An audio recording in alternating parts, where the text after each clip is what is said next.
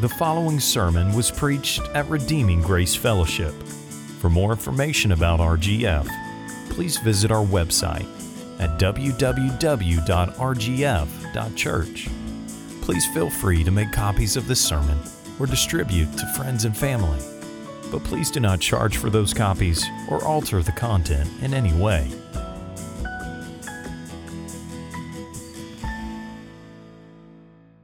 Today we are returning to our series of messages in the book of Colossians, so please turn, in your Bibles to Colossians chapter 2, where we will be reading verses 16 through 23. And as you are turning there, let me say that this section is perhaps the most difficult one in the book of Colossians to interpret.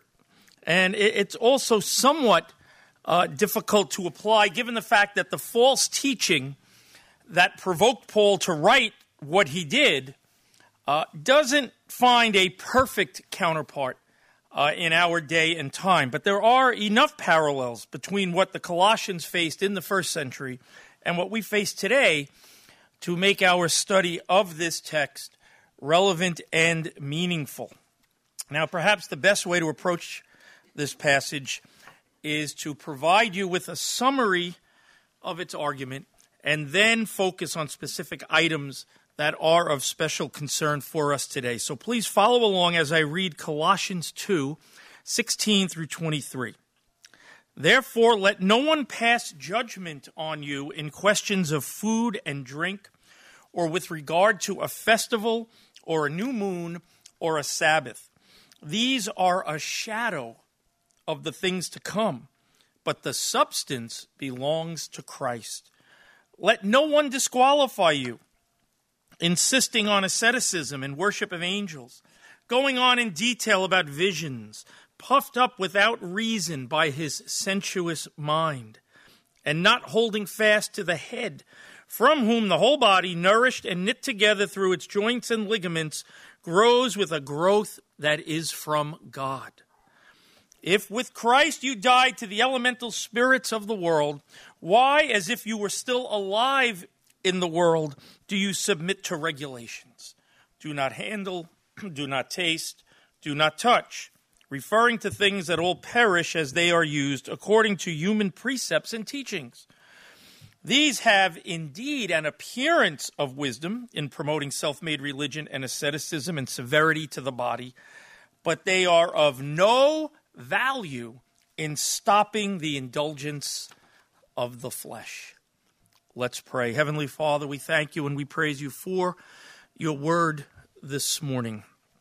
I pray, Father God, that your word would go forth today, accomplishing the eternal purposes for which you send it. May it be good seed sown on good ground in each and every heart here. Let not the enemy have access to it to steal it away, but let it bear much lasting and abiding fruit in the time to come. By your Holy Spirit, give us understanding of your word. May we be doers of your word today and not hearers only, deceiving our own selves. We thank you and we praise you in Jesus' name. Amen. Amen. Okay, now for my summation of what Paul is saying in these verses. The false teachers in the Colossian church claimed that they were able to attain a heightened form of spirituality and holiness independently of Jesus Christ. And we see that in verse 19. At its heart, then, this false teaching advocated a pathway to fullness and favor with God that refused to rest satisfied in all that we have in Jesus Christ alone. Similar to what Paul said in verses 1 through 10 of chapter 2, which we looked at previously. In order to achieve this elite status, they insisted that a person must follow a rigorously ascetic approach to life. And this entailed abstinence from strong drink, most likely wine, and certain kinds of food, perhaps meat. One must also be meticulous in the observance of certain religious festivals and holy days. We see this in verse 16. This particular form of asceticism required that one deny himself basic bodily needs and be willing to endure other forms of physical mistreatment. The leaders of this movement apparently had created a long list of prescribed activities from which one must be diligent to abstain. If a person proved faithful in abiding by these extra-biblical and ascetic practices and engaged in fervent worship of angels, then one might expect to receive religious visions in which things inaccessible to the ordinary believer are seen and experienced. And all of this served to mark them out as spiritually superior when compared to the average individual. Now, Paul's response to such alleged religious behavior is quite pointed, and it is unequivocal.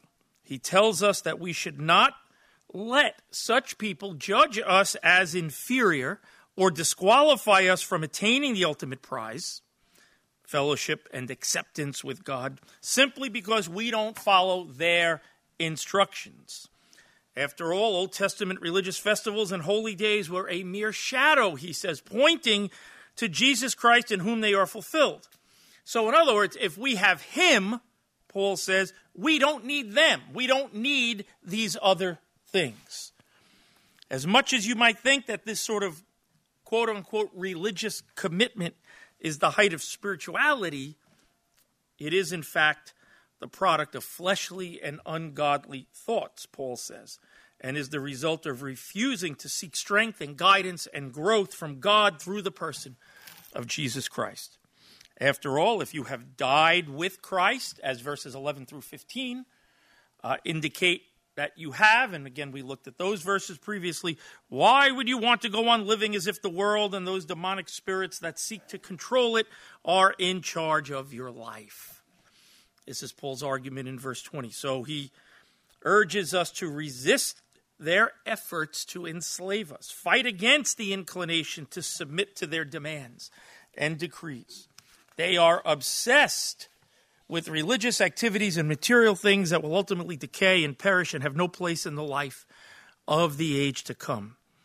Furthermore, their approach to godliness, Paul says, is man-made. It didn't come from God. They made it up themselves to promote their own religious agenda. And the allure of such behavior is that on the surface it looks so spiritual. It appears wise and effective in gaining control over one's fleshly desires. But Paul says it does no such thing. Afflicting the body or demanding of oneself practices that the Bible nowhere endorses or commands may look like you are uniquely committed to God and on your way to defeating temptation and conquering the impulses of your flesh. But it's just an illusion, he says in verse 23. That's the basic gist of the verses we just read. And clearly, Paul is addressing a particularly lethal form of legalism that was threatening the life and the freedom and the joy of the Colossian church. And what I want to do now is look at some of the items in this spiritually destructive perversion of true Christianity, and in particular, 3 commands that Paul gives regarding them. First, in verses 16 and 17, there is the command, do not let them judge you. Then in verses 18 and 19, there is the command, do not let them, the false teachers, the legalists, disqualify you. And then in verses 20 through 23, there is the implied command, do not let them enslave you. Do not let them judge you. Do not let them disqualify you. Do not let them enslave you. Let's start first of all with verses 16 and 17. Therefore, let no one pass judgment on you in questions of food and drink, or with regard to a festival, or a new moon, or a Sabbath. These are a shadow of the things to come, but the substance belongs to Christ. Now, there is a sense in which divine grace will always be a threat to human nature. And that is because grace undermines our efforts to justify ourselves. Grace runs counter to human pride and that impulse we all feel to boast in our own accomplishments. Grace requires that we defer and deflect all praise to God. Grace undermines our best efforts at establishing a list of requirements and prohibitions that we can impose on ourselves and others as a condition on which we gain acceptance with God. Grace demands only one thing, church: that all glory and honor and credit be given to Jesus Christ for what he has done, not for what we have done. And human nature instinctively hates that. This is why wherever the gospel of grace is preached, legalism rears its ugly head. Once you declare that God has graciously provided everything we need in the person and work of Jesus Christ, you can rest assured that fallen human nature will rise up in protest and try to sneak in somewhere a rule or regulation that we, in our own strength, can fulfill, or an observance or a ritual that we, without God's enabling power, can perform, that will enhance our spiritual standing or gain some reward that will put God in our debt. The Colossians had heard and received by grace the gospel of grace. They had turned from self-reliance and prideful self-justification to rest wholly in the all-sufficiency of what God had done for them in Jesus Christ alone. But there were some in Colossae, as there are similar folks everywhere in our day, who refused to leave well enough alone. And we know what they were up to because of Paul's passionate, heated exclamation in verse 16, "Do not let them judge you." Don't let them judge you. Now, the focus of these false teachers was multiple and varied. But in verses 16 and 17, Paul mentions two things in particular. First, the enemies of grace were insisting that the Colossians abstain from certain food and drink. And this is perhaps a reference, at least in part, to the Old Testament dietary regulations. But it also additionally goes beyond those regulations because the Mosaic law contained no significant prohibitions concerning what a person drinks. Well, there were some exceptions, as in the case of those who took a Nazirite vow, but part of the Mosaic law, the Mosaic law focused on food, not so much on drink. So this prohibition against certain food and drink was probably drawn, at least in part, from the Mosaic law, and even went beyond that.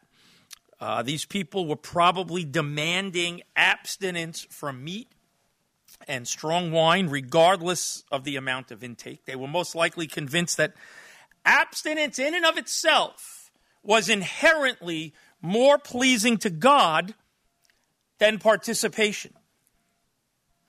In other words, like many today, they believed that self-denial was intrinsically more spiritual or an indication of greater fervency for God, regardless of what the activity or the experience might be. The self-discipline allegedly required to say no to the offer of something to eat or drink was thought to be a mark of genuine piety and commitment. And of course, this flies in the face of what Scripture so plainly declares, is that God has given us what? All things to enjoy, right?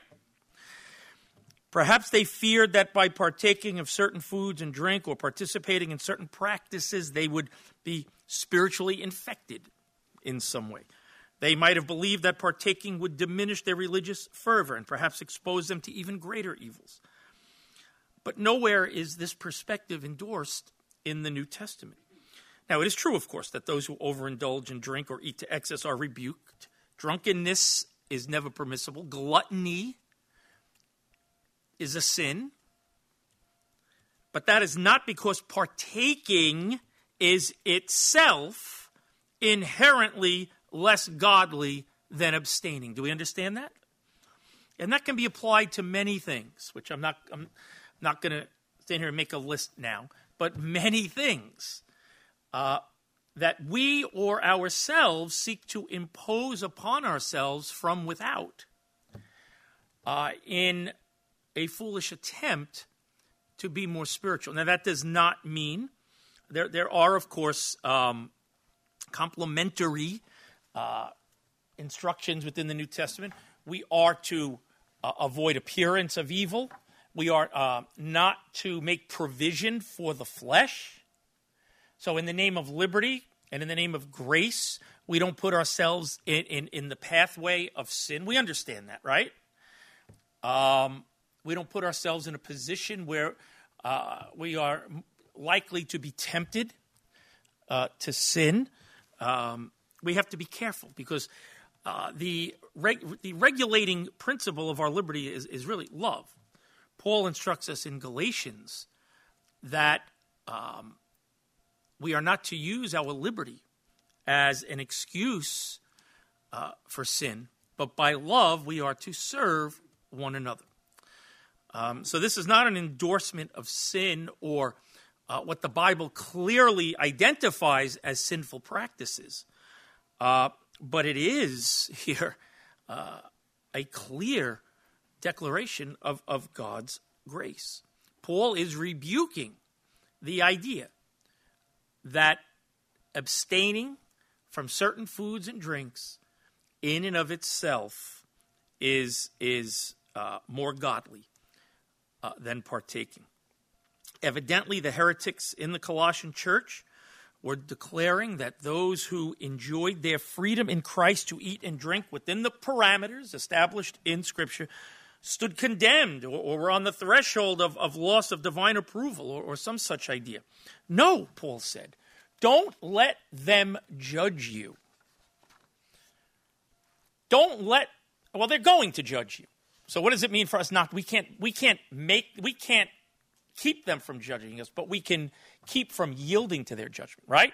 We can keep from throwing away our divine grace and divine liberty and our freedom in Christ for the sake of pleasing these men, these false teachers. Don't let them judge you. Now, the second feature of this particular brand of legalism also included a Jewish element. The festival and new moon and Sabbath mentioned here are no doubt a reference to the holy days of the Jewish calendar, specifically the annual, the monthly, and the weekly observances. The annual festivals, the monthly new moon, and the weekly Sabbath. This very language is used often in the Old Testament to describe the sacred times binding on all under the Mosaic covenant. Just one example of several. 1 Chronicles 23, 30 and 31. And they were to stand every morning, thanking and praising the Lord, and likewise at evening, and whenever burnt offerings were offered to the Lord on Sabbaths, new moons, and feast days, according to the number required of them regularly before the Lord. And we see language like that in several places in the Old Testament. 2 Chronicles chapter 2, verse 4, 2 Chronicles 31, verse 3, Ezekiel 45, 17, Hosea 2, 11. This very language, again, used in the Old Testament to describe the sacred times binding on all under the Mosaic covenant. These observances, says Paul, were but a shadow of the things to come. And the things to come, of course, is not a reference to what is future to Paul, but what was future to those who lived when the obligation to abide by these holy days was in force. We understand that, right? During the time of the Mosaic covenant, they certainly had their place. They fulfilled a glorious divine purpose, but the purpose was to point to Christ. They were representations of a greater and more substantive reality that is now present in its fullness in Christ and all that we have by faith in him. And that is why Paul exhorts the Colossians and us not to let anyone suggest that they are sub-Christian if they choose not to celebrate these festivals or observe the regulations associated with them during the time of the Old Covenant.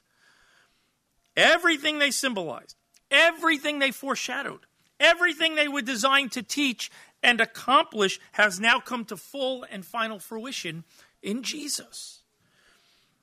Is a Christian free to abstain from certain foods and drinks? Yes, absolutely. So long as you do not impose your choice on others or suggest that they have fallen short of what is acceptable to God. Is a Christian free to observe those religious holy days mentioned in verse 16?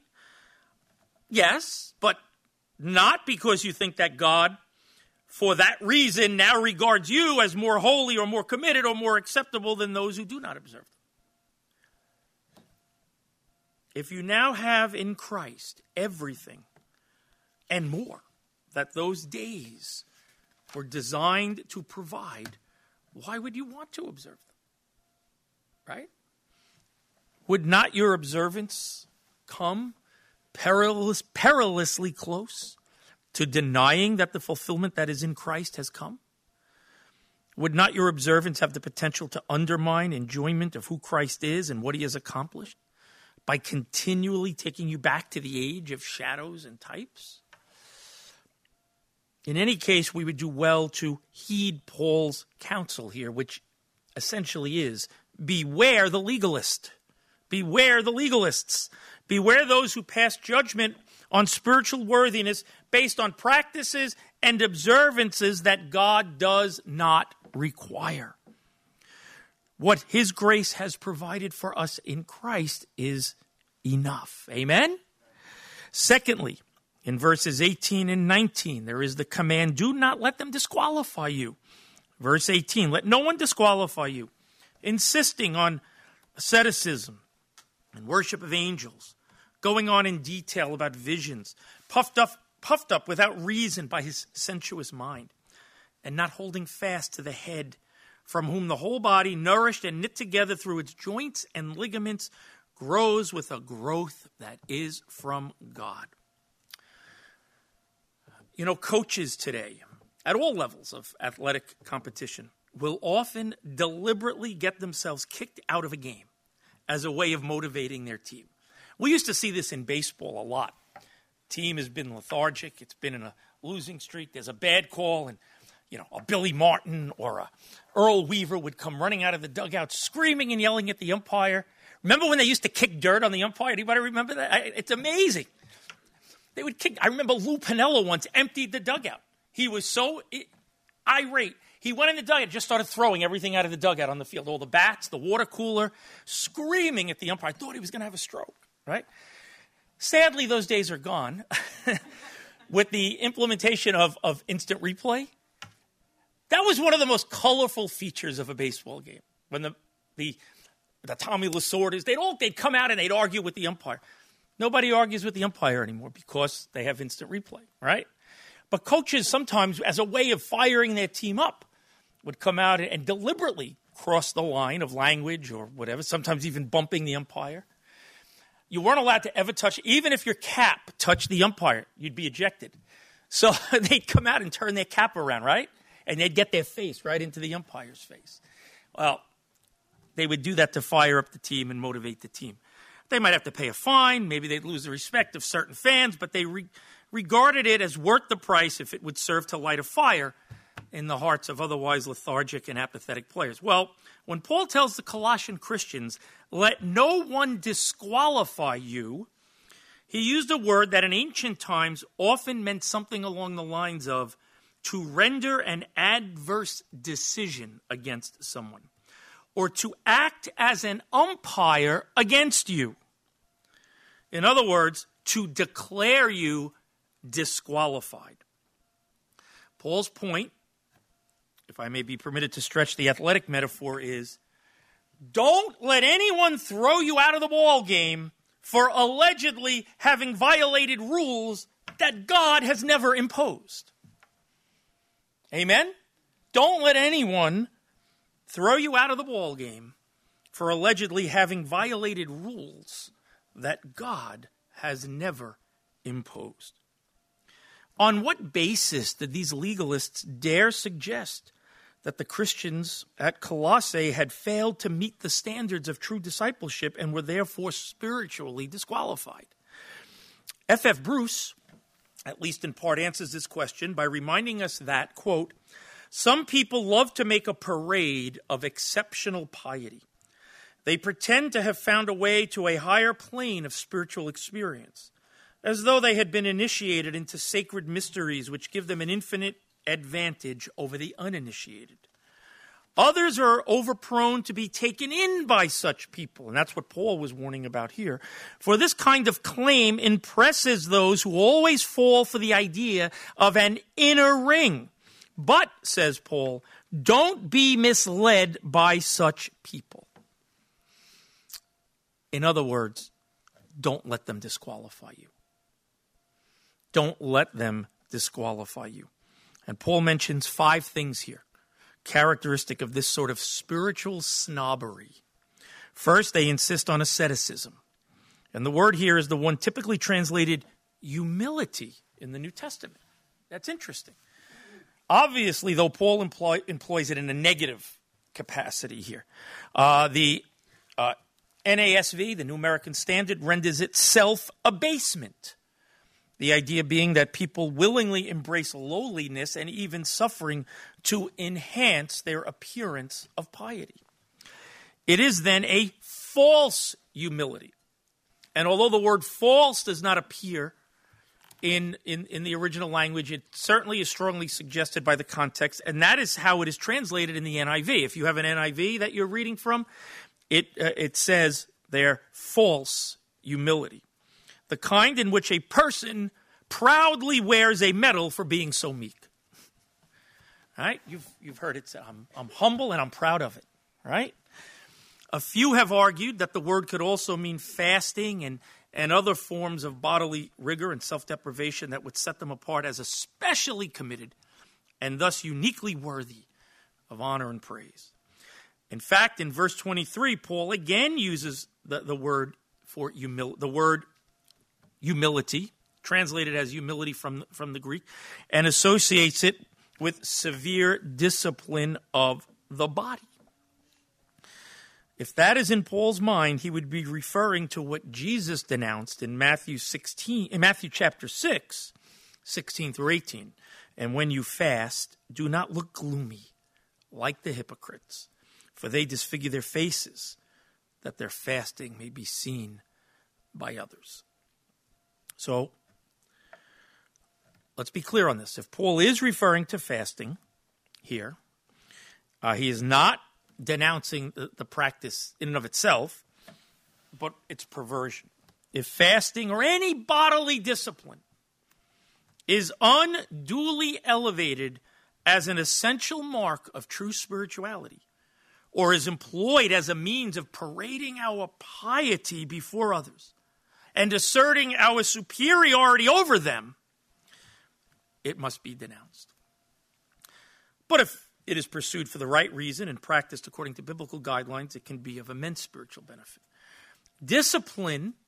Biblical disciplines are good, amen, when practiced for the right reasons. Paul tells us in 1 Timothy 4, verse 7, I believe, we are to discipline ourselves for the purpose of godliness. Not to parade godliness, not that the practice of the discipline in and of itself marks us as godly, but certain spiritual disciplines, rightly practiced, can lead to godliness. Amen? The discipline of prayer, the discipline of scripture intake, right? The discipline of worship, the discipline of giving. And there are some wonderful books on this. Donald Whitney has a tremendous book on this. One of the best books ever written on the subject, the spiritual disciplines of the Christian life, in which he gives one chapter to each of many disciplines that are very, very beneficial for the Christian to cultivate in their lives. That's not what Paul is talking about here. He's talking about the perversion, discipline for discipline's sake, self-denial, rigorous self-denial for self-denial's sake. Secondly, they are engaged in the worship of angels. And this is a notoriously controversial statement due to the ambiguity of Paul's words. So I'll just briefly explain the options we have for its interpretation. On the one hand, it could refer to the worship that the angels themselves offer to God. So the sense would be worship by the angels, or worship by angels, such as we see in Revelation chapters 4 and 5. If so, the false teachers were claiming to be extraordinarily spiritual because their worship of God was not in association with that of other merely human participants, but was an elevated and exceptionally unique experience. heavens, in which they joined with the angelic hosts in heaven to praise God. Now, personally, I doubt that view for several reasons. Although it's grammatically possible, it just doesn't seem probable. I mean, if it is what Paul had in mind, he was probably rebuking it as a claim made by an exclusive and elitist inner circle who insisted they had an access to the heavenly celebration, which other lesser saints did not. Then, of course, Paul could simply mean that these heretics were worshiping angels. They were worshiping the angels, giving to them the praise and honor that only God is due. I mean, that seems to be the straightforward meaning and is probably what Paul meant here. Although if this is the case, we might wonder why Paul didn't more severely and explicitly denounce such a practice as the blasphemous idolatry that it is. Maybe he didn't have to. Maybe that's obvious on the face of it.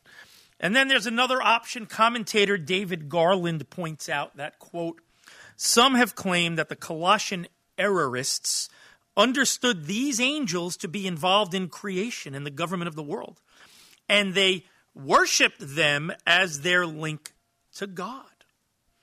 These angels could be regarded as malevolent and needing appeasement, or as benevolent and bestowing blessing.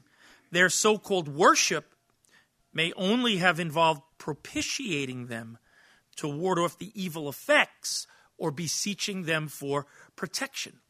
In other words, they had a superstitious mindset toward these, much like people have today, right? Today we see this. You go into a bookstore, you go into the quote unquote religious section, and there's all sorts of books on angels, right? People are fascinated with angels. There are books being written about angels. There are images of angels. You can buy all these trinkets associated with angels. So the word translated worship here in our text could well mean something more along the lines of invoking. They're invoking the angels, conjuring. These teachers then are guilty of engaging in the somewhat magical, mystical solicitation of angels to ward off evil or to provide physical protection or to bestow blessing and success on their daily endeavors. In any case, and here's the point, there was in Colossae, and again, oftentimes in our own day, an excessive and inappropriate preoccupation with angels and their involvement in human life. And Paul regarded this preoccupation as detracting from the centrality and the supremacy of Jesus Christ. And we would do well to heed his warning. Amen? Third, they made their case for super-spirituality based on alleged visions they had seen. Perhaps they claimed to experience these visions as a result of extensive fasting and bodily self-discipline, or even while caught up in the rapturous joy and ecstatic swirl of angelic worship, depending again on what that means, of course. In any case, they perceive themselves to be members of an exclusive club of spiritual elitists on the strength of bizarre and supernatural experiences.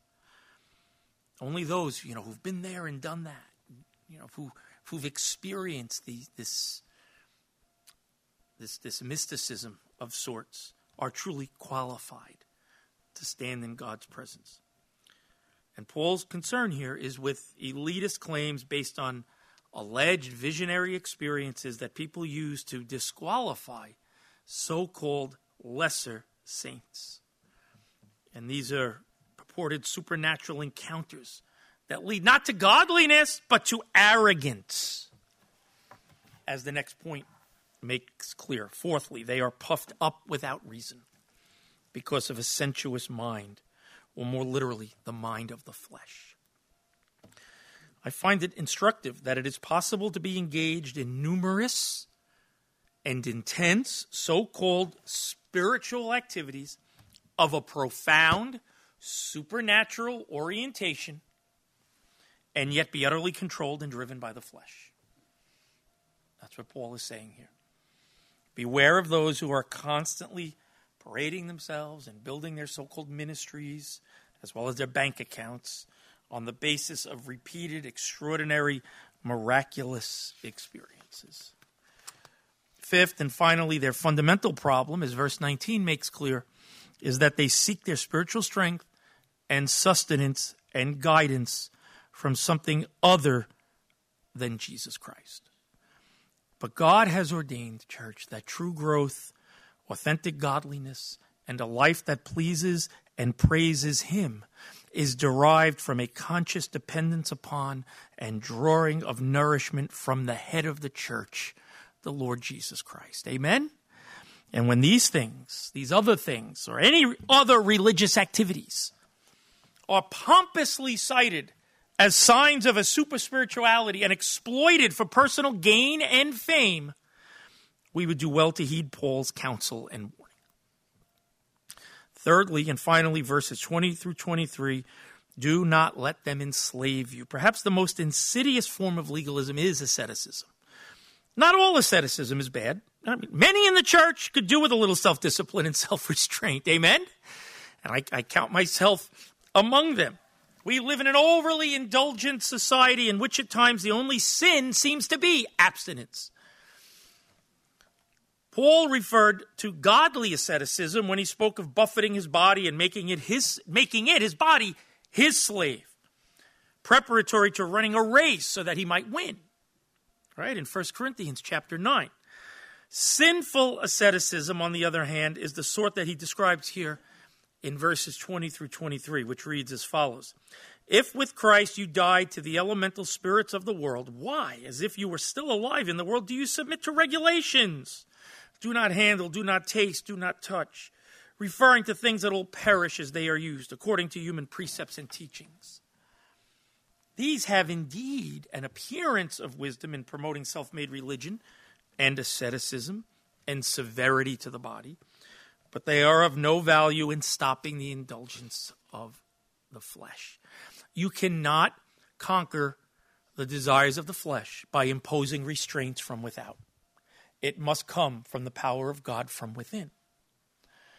And, I look at certain groups, the Mennonites, the Amish, who their entire lives are spent imposing restraint from without. And I can only imagine, and I'm not speaking from experience, I'm not speaking from personal knowledge, I'm speculating. If we were to pull back the curtain and see what life was really like in those communities, I think we would be shocked at the degree of sin that goes on behind those closed doors. I mean, wickedness and even sexual sin, because you cannot outward, legalistic, extra-biblical restraint cannot. It is of no value in stopping the indulgence of the flesh. Amen? And we need to understand that. And Christians, well-meaning Christians, battle for years with besetting sins that they could experience really victory over relatively quickly if the emphasis was placed where it ought to be. And here Paul has in mind those who impose man-made rules concerning the body and one's behavior as a means of enhancing one's relationship with God. For the ascetic, the body is a thing to be punished, denied, and even abused. The body is regarded as evil, and the only way to defeat it is to starve it of anything that might spark desire. Steps are taken to diminish the intake of food and drink to an irreducible minimum. In brief, asceticism is the belief that if you add up enough physical negatives, you will get a spiritual positive. Mere avoidance becomes the pathway to holiness. And Paul's point here, according to David Garland again, is, quote, that baptism into Christ's death means death to all this stuff, however and whenever it manifests itself. The key defense for Christians against such error is to hold fast to Christ, the head, and to recognize that we have died with Christ to the elemental spirits reigning over this world with their various rules and ordinances. When we recognize, he says, that we are secure in Christ, we will not be bumped off course by the judgments of others who want to disqualify us in some way. Paul's response to the legalistic approach to the Christian life is unmerciful. And he faults it on 4 grounds. First of all, such things perish as they are used, he says. These things included in their list of taboos are perishable objects of the material world, destined to dissipate even as they are being used. Secondly, such rules are man-made, not divinely given. They are, Paul says, according to human precepts and teachings, verse 22. As I noted earlier, this is the essence of legalism, the demand that others conform to your conscience when God has remained silent. Such rules come not by divine revelation, but by human ingenuity. Third, this approach to spiritual living only seems to be wise. Says Paul, these have indeed an appearance of wisdom in promoting self-made religion and asceticism and severity to the body. They have an appearance.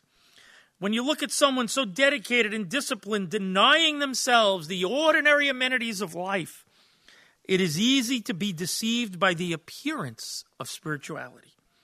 Such people look committed and pious and holy, but appearances can indeed be deceiving. Amen? We need to understand that. Fourth and finally is perhaps Paul's most important statement, as I already alluded to. Notwithstanding the surface spirituality that such religious activities produce, they are of no value in stopping the indulgence of the flesh. Rules and prohibitions and self-denial that spring from man's own religious creativity are utterly ineffective in curbing the desires of the flesh. The flesh mocks any such attempt to inhibit its expression. Asceticism in and of itself won't help you keep in check sinful urgings or energize you in the war with temptation. It just won't. Well then, what will? What will? Surely Paul will do more than merely denounce what is ineffective. Surely he will offer a more biblical alternative. Well, of course he will. Unfortunately, the division made between chapters 2 and 3 in this epistle tends to obscure his point. Paul does indeed have a remedy for fleshly indulgence, a remarkably simple one. And it is found in the immediately following verses of chapter 3.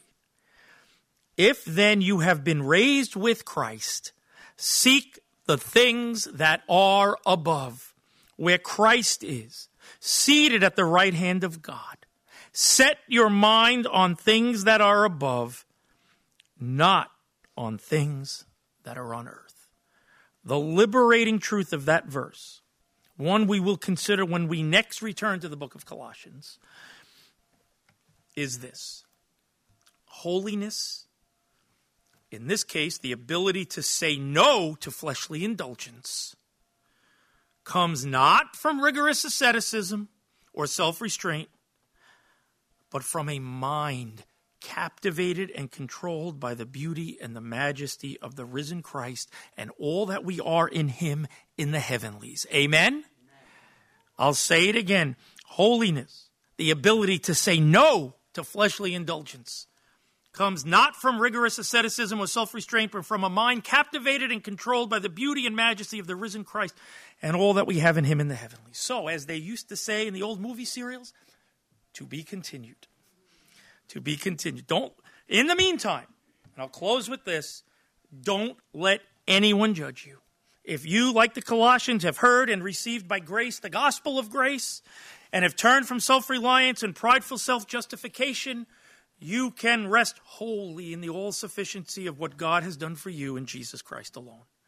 Don't let anyone disqualify you. True growth, authentic godliness, and a life that pleases and praises him is derived from a conscious dependence upon and drawing of nourishment from the head of the church, Jesus Christ, and not from any of the extra-biblical things like asceticism and mystical worship that so many insist upon as a mark of true spirituality. And thirdly, don't let anyone enslave you. If you have been raised with Christ, seek the things that are above where Christ is, seated at the right hand of God. Set your mind on things that are above, not on things that are on the earth. Finally, if you have not turned to Christ, if you have not turned to Christ from self-reliance and prideful self-justification and are instead relying on your own goodness or righteousness or your own religion or any other person or thing, you need to come to Christ today in repentance and faith for the forgiveness of your sins and the promise of everlasting life. And if you have any questions about that, please see me or Pastor Mike or Pastor Steve, and we would be happy to talk to you more about this. Let's pray. Heavenly Father, we thank you and we praise you for your word to us this morning. We thank you for the glorious freedom that we have in Christ. Sometimes that freedom seems too good to be true. And sometimes our flesh rears its ugly head in attempts to